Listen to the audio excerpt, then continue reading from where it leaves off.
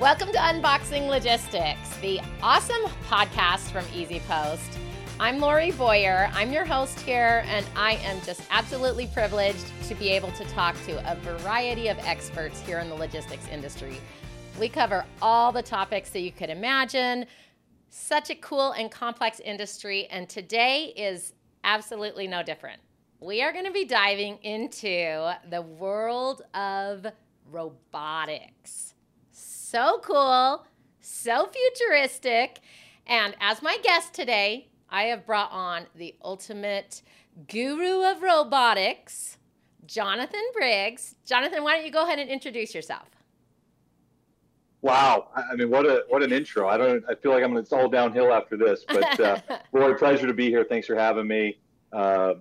Jonathan Briggs, and I'm Vice President of Sales and Solutions at Nimble, and Nimble is in the process of rebranding to Nimble Autonomous Industries, or shortening that to Nimble AI, just to educate the viewers in the new year. And a little bit from my background perspective is I have kind of three sectors in my career: small package and parcel transportation, e-commerce fulfillment, robotics, and Nimble. I roll all of my life's experience up under one as I oversee our sales and solutions. And really what that encompasses is our, obviously selling our solutions and then developing our solutions. And I oversee product for our technology that customers face with, and our transportation strategy. So that's a little bit about who I am, and hopefully I can live up to that warm introduction you gave me. Oh, you're going to do awesome. We're going to talk today, everybody. Really glad you're here, because we're going to talk about kind of robotics. It's beginnings. It's, where we're at, the state of robotics, the whole evolution, and what the future is looking like for robotics. Whether you are a small business and barely even tinkering with the idea of robotics, to if you are the most massive unit out there and want to go fully remote, you're like, I don't want to see another human face again. We're going to talk about what that means for you, what that looks like in the industry. So really exciting, really fun, interesting topic. But as always, before we get going, one of my favorite segments, and I know our community just really loves it too, Jonathan, is getting to know our cohort here in the industry. It has been super fascinating to learn about all the different people here in the logistics industry. So, Jonathan, in season 2, we're in our second season here at Unboxing Logistics. In season 2, I am asking all of my guests 2 simple questions. And so I'm going to do the same with you. The first question is, tell us what you were like in high school. Wow. Very different than what I am today. Let's put it that way. From a physical standpoint, probably 100 pounds less than I am today. So I think that's all of us. So yeah, that's good. There's definitely that. But I don't know that I deviated all that much. I was fortunate enough to accidentally start my career in high school as what I thought was a summer job, and loading and unloading trucks at UPS. And here I am 20 some years later, I'm still in some form or fashion in logistics. So, I started this journey when I was in high school, so I haven't deviated all that much. Wow, that's amazing. So if you won the lottery today, how would your life look different?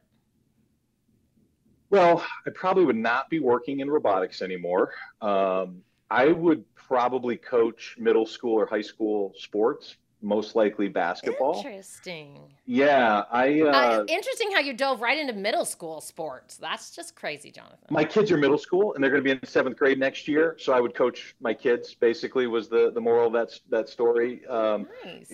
I got roped into this thing a couple years ago. Had 2 of my sons make basketball team, and they got put on 2 different teams because there's a little bit of different of a skill set. Mm-hmm. And the lesser of abilities guy, they didn't have a coach. And so I'm like, you know what? I'll step up and do it. And you want to talk about using technology. My second year, I invested in an AI camera and could record all the action and capture all the stats. And we'd review film with 5th graders. That's how... This is how crazy things can get and how next level we'll try to take it. But I would, if I didn't have to travel all the time and could be home and commit to it, I would coach school, middle school or high school level sports and probably basketball. That's crazy. So, high school's out there, middle school's out there. If you're wanting a tech AI driven mega coach, give Jonathan a ring because I guess I shouldn't expect anything less. Yeah. From our robotics. So, okay, let's dive into then this whole topic of robotics. Before we even start, it's really important to us here at Unboxing Logistics that people come away with, real takeaways, things that they can implement into their day-to-day work. What are your key takeaways that you want to share with our audience today? Well, for sure, you need to figure out ways to improve your four walls process of your warehouse. That doesn't necessarily mean AI and robotics, but in some level, you've got to either figure out ways to do things more efficiently, more effectively, and more ergonomically, because the labor force is tapped and they're maxed out, and as we continue to increase, direct to consumer and e-commerce as a percent of overall sales things, it's going to continue to introduce more inefficiencies as you're picking 1 and 2 items in order and shipping them to a cul-de-sac in a small little box or a poly bag or whatever the case may be. So you've got to figure out ways that will continue to improve that throughput and that capability and do it with less people. And then again, that could be as simple as going from non-WMS to a WMS. That could be, going to some level of adding a conveyor belt to somebody who doesn't have a conveyor belt, to material handling equipment and full-on robotics and sortations and all different things. So just wherever you're at in your journey, you need to go to the next level of wherever you're at, right? And so I think that's one. There's always a next level, right? There's always a next level. Awesome. Okay. Did you have another one, Jonathan? I do, and this is so this is outside of the four walls, but tied to four walls, is really looking at and diversifying your transportation strategy. If you're not doing a multi-carrier strategy in 2024, like, you are seriously overspending and overpaying and negatively impacting your customer base. And so, so my suggestion there is, if you're tied to one carrier and you're using their shipping software, you should get into the place of a multi-carrier platform, and then that can open the door to a second and a third option, either directly with a carrier or through all the exciting programs that exist, like UPS DAP, or some of these things where you maybe sign up with one carrier and use the platform's carrier mix and stuff like that. So those are two, like, if you're at the bottom of the bottom, you don't have a WMS and you don't have a TMS, like, those would be like, let's do that in 24 type of a thing. Yeah, absolutely. And I would say with the multi-carrier mix, with today's, everything from geopolitical to natural disasters to, we experienced it in COVID, but the risk management element as well. It's not just going to save you a lot of money to make sure you're diversifying, but it can really help with risk management or labor disputes. We've seen that recently. So awesome. Those are great, and I'm going to circle back to them. But before we even move further into that, I want to talk a little bit about robotics specifically. So tell me about the past of robotics. How did robotics kind of first start getting into the logistics industry? What did it look like 10 years, 20 years, I don't know, 100 years ago? Wherever you want to start, tell me about the past, and let's talk a little bit about how that's changed. Yeah, they're not new. They've been around, especially industry, maybe not necessarily logistics, but they've been around industry since the early 60s. General Motors deployed robotic arms in their plants. So, what are we talking, 60, 70 years ago? And that wasn't the first robotics, but that's probably like the biggest name, biggest thing, union employment, lots of hours of labor involved in there. And that, for the next 40 years, I don't know that there was any change. It was what they call a 6-axis robot. And what that means is it can move in 6 different ways. And it's got, all the things you see when you go to a trade show, and the arms are moving and doing all this different stuff. And that was about precision and doing a repetitive motion task, right? So I would, in that scenario, maybe it was a weld, or it was a hold the door for somebody to attach something. And it did one task all day, every day, 24/7. And that was great, and it simplified and solved things. But not everybody works in an assembly line and does the same item all day, every day. When you get into Mm, logistics, whether it's in a warehouse or into a parcel delivery network, you have a much different rate of speed and you have an exponentially greater amount of variability of, if you think of like an apparel brand as an example, like a mid-size apparel brand is going to have at least 10,000 SKUs. So, and I'm not talking like a 10 to $20 million a year apparel brand in top line sales may have up to 10,000 SKUs. And so having this capability of putting in an automation in there that for 40 years did one task all day every day, that's why we didn't see it be adopted. One, they're very expensive, and two, it was very precise and repetitive. And so we really, if you fast forward to where we're at in like, the e-commerce and distribution landscape, it's like the early 2000 mark with Kiva was really that next big thing that happened, and what they created was called a goods to person solution. Most people may not know that name if they're fairly young, because that's now called Amazon Robotics. They got acquired 2011, 12-ish timeframe. And so that was like probably innovation one, and tied okay. to Kiva, I think, is maybe innovation two.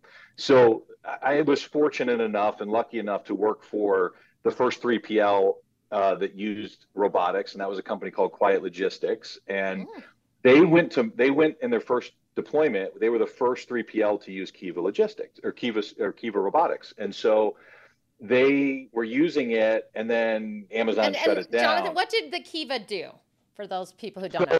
so Kiva is, if you see the video with like a cart moving around a warehouse and going to a person that picks an item out of there, it's taking the shelf to the person instead of the person to the shelf is Okay, so the it's the simplest way to robotic put this. picking element.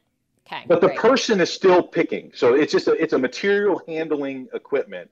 It's normally you walk into a warehouse and it's a fixed position. You have all Yeah. these shelves, and you send somebody or something to this location. Now what you're doing is saying we ultimately got to get everything out to the shipping station. Move the shelf to shipping is basically what you're doing, and then somebody would Ah, reach in okay. and take an item, and then the shelf goes back. Gotcha. And so that's where it started. Well, as a result of Amazon buying that and then decommissioning it for the rest of customers to use, that opened the door for what became Locus Robotics, that spun out of Quiet Logistics. And so that is then put into motion what is called AMR, or autonomous mobile robotics. Again, a material handling equipment. A little bit misnomered, I think, in calling it a robot, because all it's doing is moving something from point A to point B. And it's more of like a conveyor belt that can go anywhere. So still Hmm. super innovative and efficient and everything like that. And that's probably an entry way for people to get into robotics. They've had a lot of mass deployments because of being able to come into a brownfield environment. But really, the last 5 years or so is where we've seen this explosion of artificial intelligence and what we would refer to as full task robotics, where a robot can now do a full task of a person end to end. And now it's not just moving an item around a warehouse to make it a little bit more efficient. It's about now we can displace people out because they can fully do the functionality. So what's happened now in AI, to go back to the 1960s robot that we talked about with GM, is we've now taken human-like skills through artificial intelligence and transferred to this rigid, precise robot that was a six-axis robot. And now we all these things we take for granted, like our eyes, now called a vision system in the robotics world. And we most of what we need to know to pick something up happens through our eyes, right? We see something, our brain knows, oh, that's heavy, bend with your knees. Oh, that's light, you can just pick it up with two fingers. All this. So you take a vision system and now you start programming it to recognize all these tens of millions of different items, to say this is heavy, this is light, this is soft, this is fragile.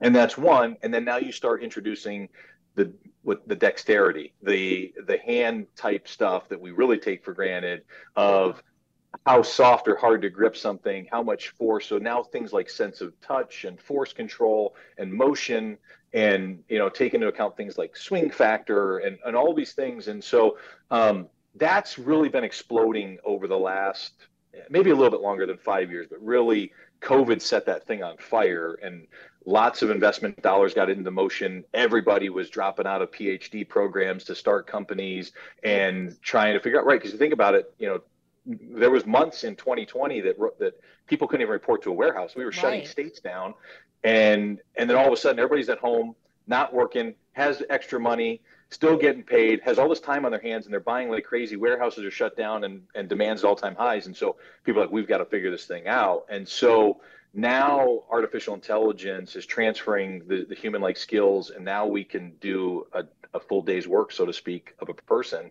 and we can pick things, and we can lift things, and we can move things, and we can pack things, and all these things. And that's really where it's starting to get exciting, and the future is now, and we can really start to impact an operation and start getting closer to this dream state of a lights out warehouse.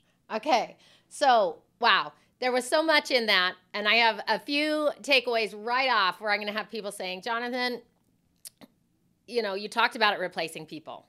Isn't that a problem? What is this going to do for our jobs? What about we love our labor, and while labor is a constant struggle for us in the logistics industry, a constant struggle.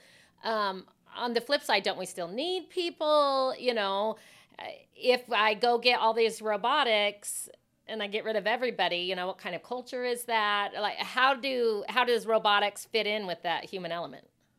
Well, there's a couple schools of thought there, and there's a couple different ways to think about it and look at it. One, every company that's invested in robots has still grown their headcount in people. And so you look at the growth of Amazon, they've got hundreds of thousands of robots, and they have over 1 million people working in a warehouse environment still. So we're not seeing it. So the number one thing is, there's parts of the country where we just can't get people to show up to work. Like there's more work than there are people available or that are willing to work. And one thing that blew me away is a couple of years ago, I got to hear one of the CEOs in the express parcel industry, share what they see, and talking about this post-COVID, this 45 to 55-year-old group that is a heavy part of all the supply chain and logistics work. 10 million of them left the market and are not returning to work in that type of work. And so now 10 million of the key, in the right age, all the experience, still sound body, sound mind, all those things, not coming back to work. We know the opposite end of that spectrum, the people that should normally replace that, let's call it 18 to 25-year-old crowd, none of them are coming into the warehouse. So we're retiring off and sending off the older side of the workforce and not replacing it with the young, because they don't want to be in the warehouse environment for all kinds of things. So that's one aspect, is you may have to do it just because you can't get people to show up. And we've seen countless businesses have to cap their top line sales because they just could not get enough people to do the work that they need to get done. So there's a revenue impact to a lot of major businesses just in that alone. Okay, so that's step one aspect. There's more work than there are people. Yes. Right? So one key takeaway there's more work than there are people. This is a problem you feel like is going to be exacerbated as all the boomers hit this retirement stage, and we have kind of a different population. Some of the same questions we have around AI when people say, is AI, is that going to steal all of our jobs? But you're saying no, it simply is replacing work that is needed, but we don't have enough people for. And point two, what is the other argument you were saying? So the other side of it is there's a rising cost, and there's a decline in quality of the labor that is showing up. And so that's impacting all this, right? We're living in inflation, to levels we haven't seen in, 10 to 15 plus years, right? Yeah. And some of us may not even seen. And so we can't, as consumers, just keep taking double-digit cost increases year after year after year. And so now that the AI and the robotics have gotten to a steadier state, it's not superhuman yet, but a steadier state and a little bit more reliability and a lot more capability, there's a tipping point where the cost of labor is now passing the cost of automation and robotics. And so I think no matter if we're talking about robotics conveyor belts, whatever. That's always been the argument. As soon as there's an inflection point where I can do something more efficiently and cheaper than whatever it is, I'm going to invest in it, right? And then they start building up a business case and an ROI. So that's kind of two of it. Three is there's a lot of danger in a lot of these jobs. So like if you think about truck loading and unloading and people driving forklifts around and all these different things, or working in high pick environments, there's a lot of safety things in some of that repetitive motions that are poor in ergonomics. And there's people that talked about folks that load and unload a truck in a warehouse environment will move multiple tons a day. I mean, just think about that. Multiple tons a day. Who signs up for that, and whose body can handle that all day, every day? And so, like, Jonathan, in the case of, I've been watching. So I just recently moved to Texas, and a house across the street from us is being built, and it is fully brick. And we have been watching the people throw these massive piles of bricks up, floor by floor, up to each other. These big old stacks, and I said that exact thing. Obviously, that's not a warehouse, but it's the same sort of, I'm like, my word, their bodies must hurt hour after hour just throwing these massive bricks up, flights to one another. And it is. I can see how if you had some sort of robotic system, so much easier on your body. So anyway, I just thought that was... No, great. I'm glad. And because there's automation happening there too. Like we're seeing it in the trades. Everywhere you look, there's shortage of labor. There's injuries and accidents and all these different things, right? And so now what we do is we get rid of jobs that people aren't showing up for, people are getting hurt doing, don't want to do, high turnover, low morale. And we automate those functions, and now we displace people into more higher paying jobs, higher skill job, more rewarding job that are more of a career base. Like, so if you think about it through the lens in my world, we don't have a picker in my warehouse. Everything is picked through our robotic stack. But I have technicians, I've got engineers, I've got service people, like I have all these different things that there's still people in my building, not near the number that we would see, but they're at a much higher, capability, requirement, skill, pay, all those types of things. So even us, as we're, launching, have launched our network and tried to build it around our robotic system, there's still people involved in just at a different level. So we will continue to add engineers, developers, technicians, all of those types of things to our things, but less of the laborious, painful type of things. And then in between there, most everything has got some form of hybrid approach where people and the systems are able to interact and work together. And so there's still manual things that we do in our warehouse, and we will probably do for a long time to come, that they can do their job and the robots can do their job. And so, what I notice when I walk through a warehouse like ours, very quiet. There's no conveyor belts running and banging and clanging. You can, no impacts to your hearing. The work that's being done is, even the physical stuff is still very ergonomic. It's very, I think the morale is very high. And so, that helps us in retention and recruiting and all those things. So, for all the people that say that it's killing jobs, just fear mongering, it really is. Yeah. It's here, just like AI, for other aspects, right? What we do is AI in the robotic space, but even AI and all the chat bots and all the other things we do, they're not. We're not getting rid of the people that are doing all that other work. There's still lots of work to be done. Okay, so I'm like keeping you in the hot seat today. So my next thought is, this sounds super cool, sounds amazing. I love the idea of giving people better, high-paying jobs that they enjoy and they want to stick around, and reducing all those accidents. But Jonathan's is sounding kind of spendy, right? I mean, that's going to be everybody's thought. Like, this seems expensive. So you're saying I'm going to pay people more, and I have to get all these robotics. How do you know when this is a financially viable thing? Do businesses slowly integrate robotics? So question number one, I guess, here on the hot seat, money. Well, how do we justify having that? And then my follow-up question is going to be, if you were going to just start, where do you feel like are the big bang for your buck sort of robotic things that you should add that are kind of no-brainers? Yeah, well, there's one scenario, and this is kind of what we've built, is you can outsource. You can go to third-party partners that are investing in the infrastructure, but not charging you for that capital uptake and all the maintenance, and know how to run it. It's already deployed. It's suited for your type of product. And so now you can take advantage of that and just pay in a transactional environment for pick, pack, ship operations. And so that's one aspect of it. Two, you can you need to build a business case, right? I think typically there's some type of ROI. So you have to understand, what does it really cost you in your current environment? So you need to know.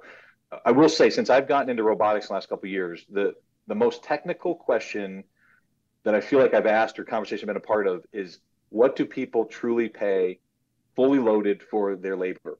Yeah. It sounds simple, right? Like, it seems like it's a no-brainer. It's like a wage thing and a tax thing and maybe a benefits thing. It's so much more complicated than that, because there's multiple departments in a big business that get involved with it, right? There's the HR aspect of hiring, recruiting, and turnover. There's the training departments. There's overtime. There is, all the safety, IT, insurance, tech support. IT. Yeah. They don't account for the supervisory level and the management level.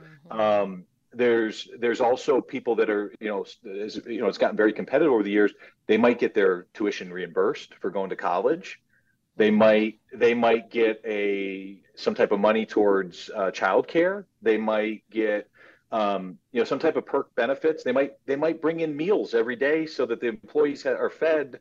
There's all these things, and so it takes a lot of effort to figure out what does the labor really cost them. So that's one, is you got to figure out what's the baseline, what is our cost of doing this. Okay, and so then, you guys, community, if you're interested and you're like, okay, I love robotics, I'm a nerd who grew up watching Star Wars, and this is my dream, I got to convince the big boss. You got to get that business case. Think about the full range of costs of your employees. Don't just be like, oh, here's my salary, here's our benefits, this is how much we're doing. Look at it holistically. Love that point of view. Okay, Jonathan, go ahead. Sorry, I interrupted you. No, please, at any time, stop me. That's a great call out. So one, understand the labor. There's other aspects of it. So, like, for example, with our solution, we completely redefined the warehouse. So we got rid of racks, we got rid of aisles, we work vertically, 30 feet high in all of our buildings. So we shrunk our building down by 72, 73% the size of my peers in the industry to get the same throughput in terms of volume coming, of units shipped and orders shipped. So if they were going into a new building, and I'm now, say, going from 500,000 square feet to 125,000 square feet, you need to understand, what I just do to my square footage cost. What did I just do to my electricity and utilities and insurance and all that other stuff? And I think most people look at automation through the lens of labor, cost of labor versus cost of machine. But if you can add in another layer of dimension there of, I can shrink the building, I can shrink my utilities, I can, all these other things, and we can add other layers, that business case starts to get real interesting, fast, and starts getting a lot more legs to it. And I want to say as well, I just had to say this, reminded me in talking about the vertical buildings. I recently, sustainability is a huge initiative in the industry, as well as, of course, just in the world. But I was speaking with a sustainability expert recently, and one of their recommendations was exactly that, was going vertical in your building size, and how that's going to become more and more critical. So kind of a trigger point for you guys out there in the community. If you are looking to switch warehouses, if you are getting a new facility, there are certain times when it makes sense to look into things like robotics. But from your business case, sustainability is also a big element in going vertically. You do actually significantly reduce some of your output by doing that. So anyway, go ahead, Jonathan. No, absolutely. And, if you think about this, I don't know how much you pay attention to law in California, especially now that you're further away in Dallas, but there's a bill that's been passed. I believe it goes into effect in 24, that companies doing business in California have to understand their impact to the environment to the third level. Yep. Not just what they cause directly, indirectly, and then the third level. Yep. So they're going to actually have to be accountable for it and measure it, and you'll need to understand all those things. And so my guess is, at least in the state of California, that there's probably some type of tax credit like we saw with EVs and all those other things. So it's getting more and more complicated, but we really, think very much in that regard of sustainability. That's why we're so excited about shrinking that building so exponentially, and then also regionalizing it so from people can spread inventory around the country. We on average, when people come into our network, we see about a 550-mile reduction in package travel distance travel. That's real impact. I think are companies that may even look cost aside and look heavily in the sustainability component of these things and start measuring that because of some of the legislation that's starting to trickle down at the state level, like I alluded to in California. So Jonathan, which things then, so let's say that you're not doing a tons in terms of robotics or, autonomous things. Where are some of those no-brainer, like, okay, this is a really great ROI, or this is a great first step to kind of be dipping your toes in? If you were creating your own, what would be like a absolute deal breaker? You want to have X, Y, or Z?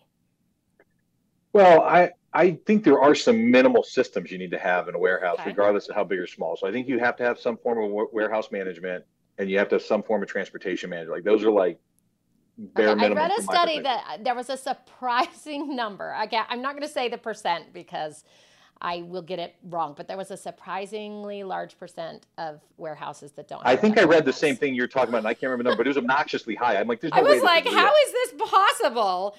So yes, please, step number 1, just get a WMS. You need to be looking at the data, automation. There's so much out there for you. So great. I think that's great. And the alternative to that is, I think there's a strong, this year 24 is probably the strongest use case ever in terms of looking to outsource your fulfillment, right? Because why so?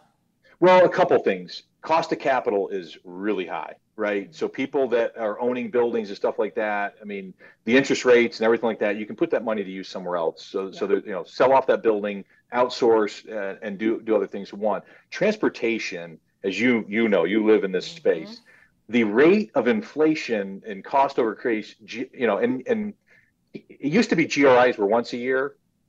They're like once a week now. I mean, really, that's what it feels like. At least it does. So it's just transportation side of it, and then just getting all that critical mass and that expertise of all these high level systems. If the percent is true of what we talked in that study, it was north of 50%. Yeah. It was too high. You guys should be getting that for sure. Step 1, if you haven't done that. Yeah, because you think about all the licenses of WMS and the licenses of TMS and all those different things, like maybe those do get a little bit in your way. But if you go into somebody that's part of their core business, you're going to get all of those things. You're going to get multi-carrier rate shopping. You're going to get new age technology and automation that's going to continue to iterate and innovate. Because really, even in our world, when we deploy a feature, it's already like too late. Like the rate of change is so great. Like, so we're constantly iterating and doing things, and we're a tech company that has an operations department. Imagine if you have none of those things, and you spent 2 years trying to figure out which WMS to buy. By the time you've deployed that WMS, you've already got the wrong WMS. Like, it really, it's really kind of the rate of things that's happening. Yeah, I spoke recently, a really interesting guest talking about product, and they shared that sometimes you got to go for the quick wins, because with how quickly things evolve, when you do hold off for several years, by the time you get it implemented, it is out of date. And even in the sustainability field, we talked about, don't lock into 5-year contracts on your fuel, because 5 years from now, there may be something better out there. And so it is a little bit of, just take a little step, get in the door a little bit. Tell me, we're running a little low on time, so I want to make sure I hear your predictions for future of robotics. And by the way, I do want to say, okay, this is not even this is going to be a shout out for Nimble. Your website's so fun to look at because you have fully automated 3PLs. It like kind of blows my mind. So I would say go onto their website and look at it because you could just see the robots going everywhere.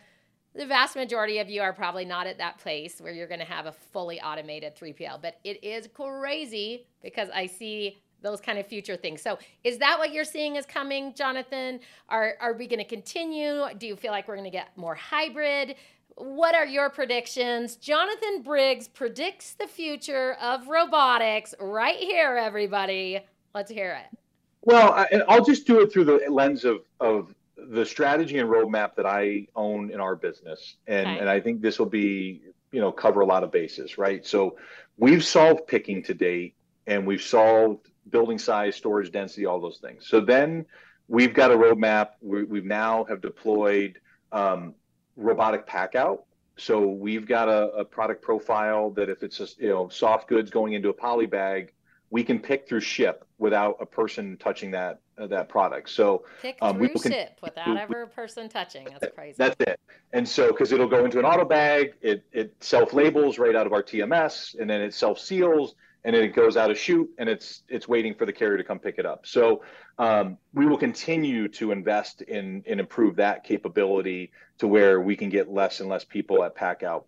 Then we go from there. We're doing robotic sortation for the parcel carriers. I want, we need, the more that we can take work out of parcel carriers, the more you can on your cost, because they really want you to do more stuff for them, right? And if you can do it cheaper than they can do it, they'll give you a discount for it. So sorting beyond, carrier and service level, get into zip codes and states and regions and do some. So we'll do some robotic sortation, trailer loading and unloadings on the docket for us, so we can get people off. That's where most of my personnel sits on the dock between receiving, packing, and shipping. That's where our headcount is today. And so, and then from there, as I said, we kind of rebranded the name of being Autonomous Industries.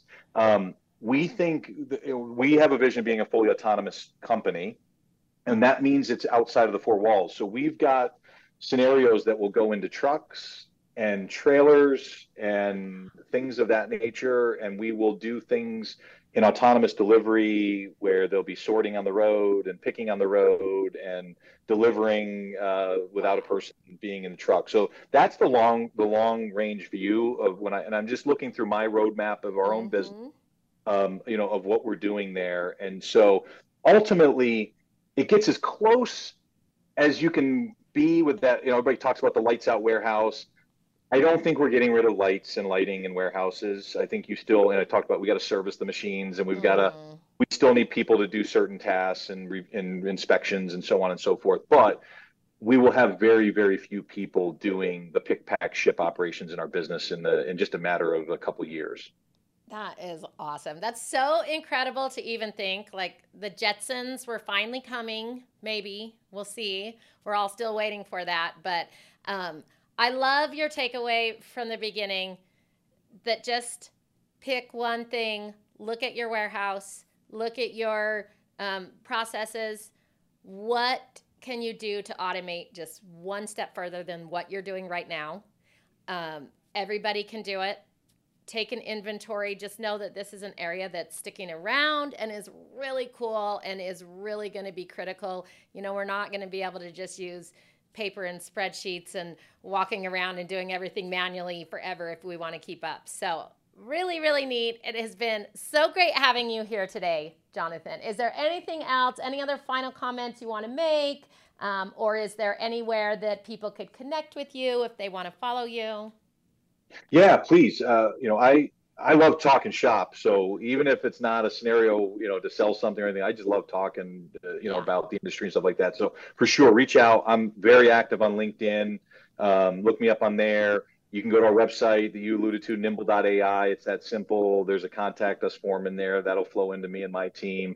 But for sure, reach out, have conversations, explore what's out there. We are, by far, I think, are the greatest secret in supply chain right now. And we lived in stealth through most of 23 with this little secret network we've been building. But this year, we really, we want to fill the buildings. And so, we're probably not in your RFP led, led by a consultant, because the consultants don't know what we're doing. So definitely reach out, have a conversation, and let's chat for sure. Yep, I love it. Again, Jonathan, thanks for being here. My pleasure. Thanks for having me. It was a ton of fun, and I can't wait to see it in the real world. Awesome. And we'll see you guys all next time.